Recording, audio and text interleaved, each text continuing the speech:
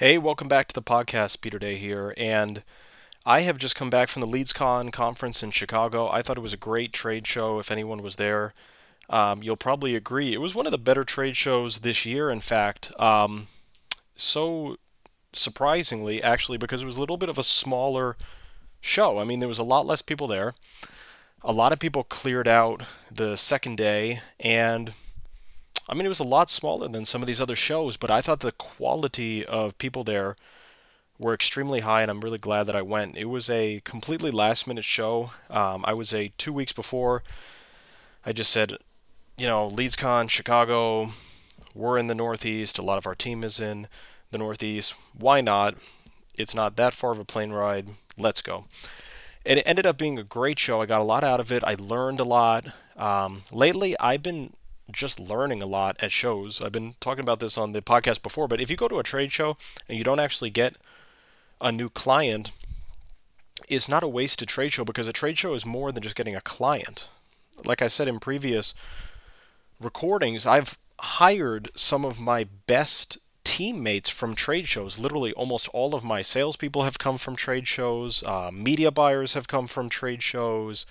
I met someone who introduced me to my head accountant at trade shows. Um, so trade shows have just been a huge thing. And what I love about trade shows sometimes too is the unexpected. I remember the first night at LeadsCon, someone just Skyped, one of my head salespeople who I was with at the show. They just Skyped her and wanted to meet up for dinner, and it was ended up being one of the most insightful conversations of the entire show. I just learned a lot. I learned a lot how they were running specific things on Facebook, some strategies, and some insights. And I have to admit, sometimes at these trade shows, you need to push yourself a little bit harder than you want to be pushed. And I've said this before, but you want to make the most out of these things. I remember the second night of the trade show, it was kind of over. A lot of people had gone home. It was about 4 o'clock, and someone texted me to go to a dinner in downtown Chicago, but there's so much traffic between the airport in Chicago versus the downtown that a 15 or 20 minute Uber drive and could take hours in this kind of traffic. And I was so tired. It was kind of not what I really wanted to do, but I sucked it up and I did it anyway, because I was thinking to myself, if I go to this dinner, if I meet one person and just get one thing out of it, it's probably better that I go to this dinner than if I were just sitting around the hotel working in front of the computer. So I went to the dinner. It took me an hour in the Uber, bumper to bumper traffic, almost got car sick because of the stop and go. But I went to the dinner, and lo and behold, it ended up being an amazing dinner. I met up with this call center that I want to utilize in my business for some different initiatives that we're thinking of doing um, next year. And this call center would be a perfect fit because they're really specialized in sales. I want a call center that can sell. And it literally, out of the entire conference, I had met a lot of different call centers and a lot of different options for call centers. I've met one that I thought was really promising over in Eastern Europe. But then I met these guys at the dinner, and I really think that these guys might actually be the fit that I'm looking for. They're a little bit more expensive, but they're really seasoned in actually selling. They're not just people reading a script and doing some kind of fronting or something. So, very good show. I highly recommend it. It's one to add to your radar screen. And if you were underestimating these LeadCon shows, put it on your radar. It was good. There's a lot of shows, by the way, coming up in the first quarter of next year. Just a lot of shows. There's Affiliate Summit West in January. There's a Lead Gen World in January. There's going to be another LeadsCon next year. There's a lot of shows first quarter. Very busy. In fact, some of these months I'll be going to shows like twice a month the first quarter, a few of the months. There's a lot of them. So in this audio, I wanted to talk a little bit about this concept of really happy life, happy business. I actually don't have that much time for this audio, so we'll keep it purposely concise. I have to take a phone call in about 11 minutes. But it is what it is. But so anyway, this one's going to be a little bit shorter, but I wanted to talk about these topics of where it all revolves around your personal life, and it is all intertwined. So, for example, if you're tired or you're having a bad day, that could directly impact your day in your business. If you're tired, you might actually make less money that day than if you were not tired. One of the reasons I stopped drinking is I used to drink a lot, but I stopped drinking because I was always a little bit groggy or a little bit tired in the morning, and I honestly feel like that slight tiredness, that slight headache, that slight loopiness perfects performance. I mean, how are you supposed to wake up and hit the gym at 6 in the morning or 7 in the morning if you drank the night before and you just don't quite feel right? Are you going to be sharp? Are you going to be on the ball? Are you going to be wake up early?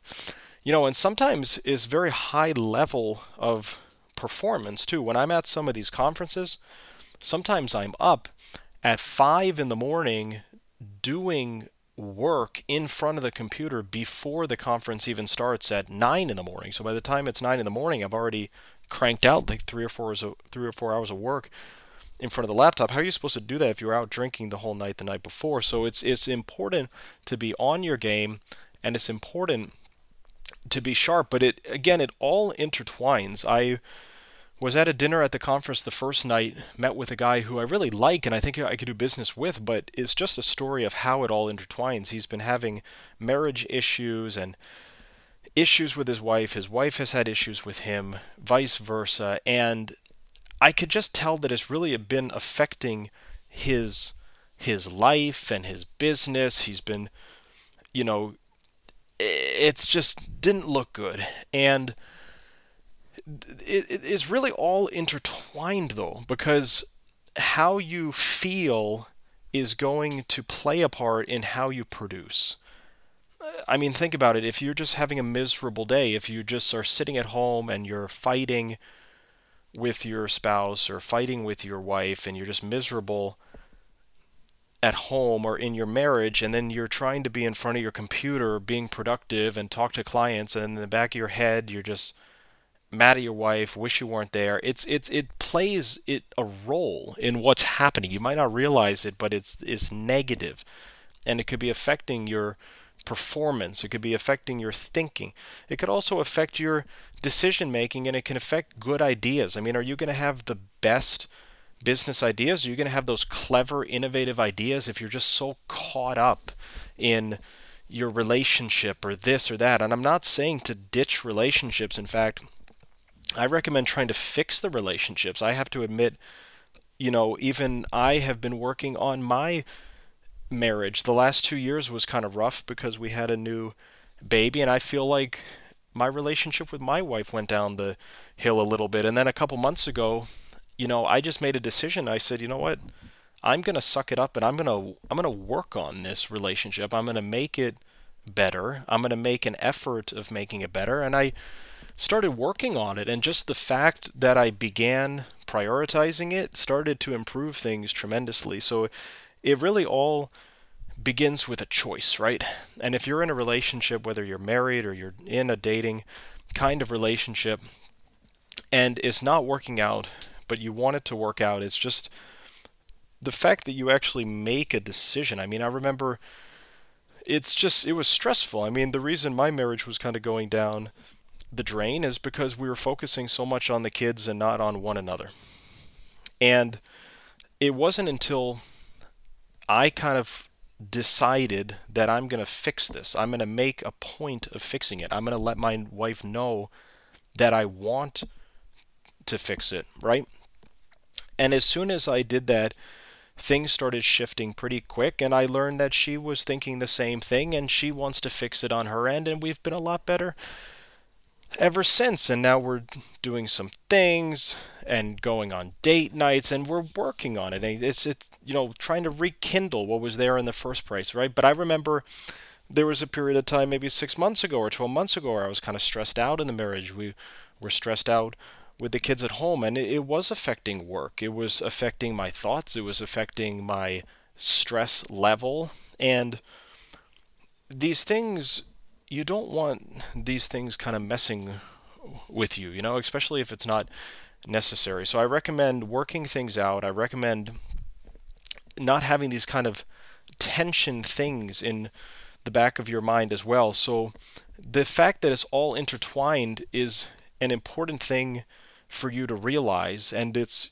very important to focus on these things that give you a clear mind and also a sound mind, like being in good, healthy relationships and getting exercise, eating healthy, fitness. It all might sound like common jibber jabber, but it really, really makes um, quite a difference. Even the food that you eat. I mean, sometimes when I've gone to these trade shows and I've eaten food at the restaurants for like 4 days in a row, I've felt not quite as good as when I've been at home, because when I'm at home, my wife cooks this organic food that is like non-GMO, gluten-free, like soy-free. It's like kind of the best of the best you can get.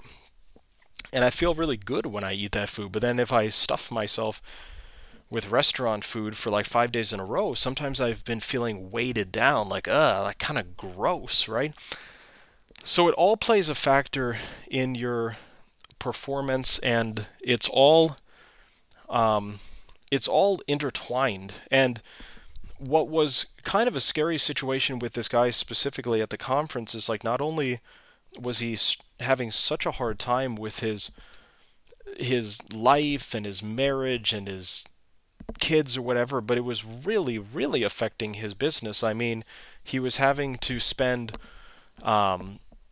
he even like took a break from his business to, you know, try to like fix the marriage, and then it seems like it like hasn't been fixed. It's been obviously taking a toll on him. So it's just a reminder that everything is intertwined, and um, everything is important. So a few things that are coming up on the schedule here. If any of you guys are into mass torts, I will be at a trade show next week called Mass Torts Made Perfect in Las Vegas.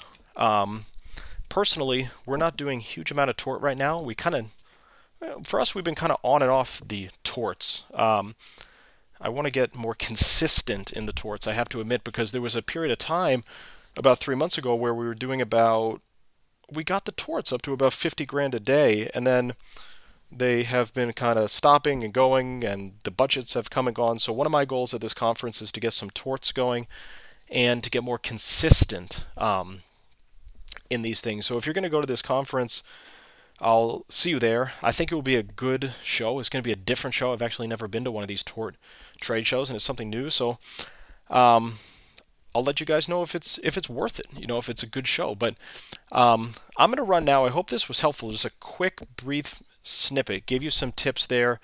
If you're going to that show next week, say hi. And then in terms of trade shows for the rest of the year, I think that's kind of it. There is one that's kind of interesting, actually, that I might send. I have an Israeli team member, a salesperson on my team, and I might send him to. There's a trade show that's happening in Israel in like November or December, and I might actually send him to that show. I think there's also some kind of affiliate summit world. There might be one more remaining one for the rest of the year. But yeah, I recommend you guys diversify, get into different verticals, get into different things. Don't be stuck on one vertical, one thing. Again, this is the biggest problem in the affiliate industry I've seen, is people have been kind of these one-hit wonders at this one thing.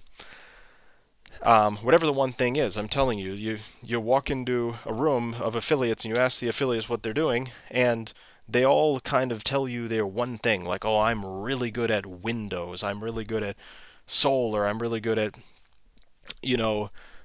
motor vehicle accident leads, I'm really good at rent to own, or whatever it is, right? They'll tell you this like one thing that they're good at, but it's been very rare that you've walked into a room and they tell you that they're good at many, many things. So one thing that you could do to set yourself apart from other affiliates is simply just be good at more than one thing. If you do that alone, you'll be better than pretty much 90+% of the affiliates, because 90+% of the affiliates, they get good at one thing.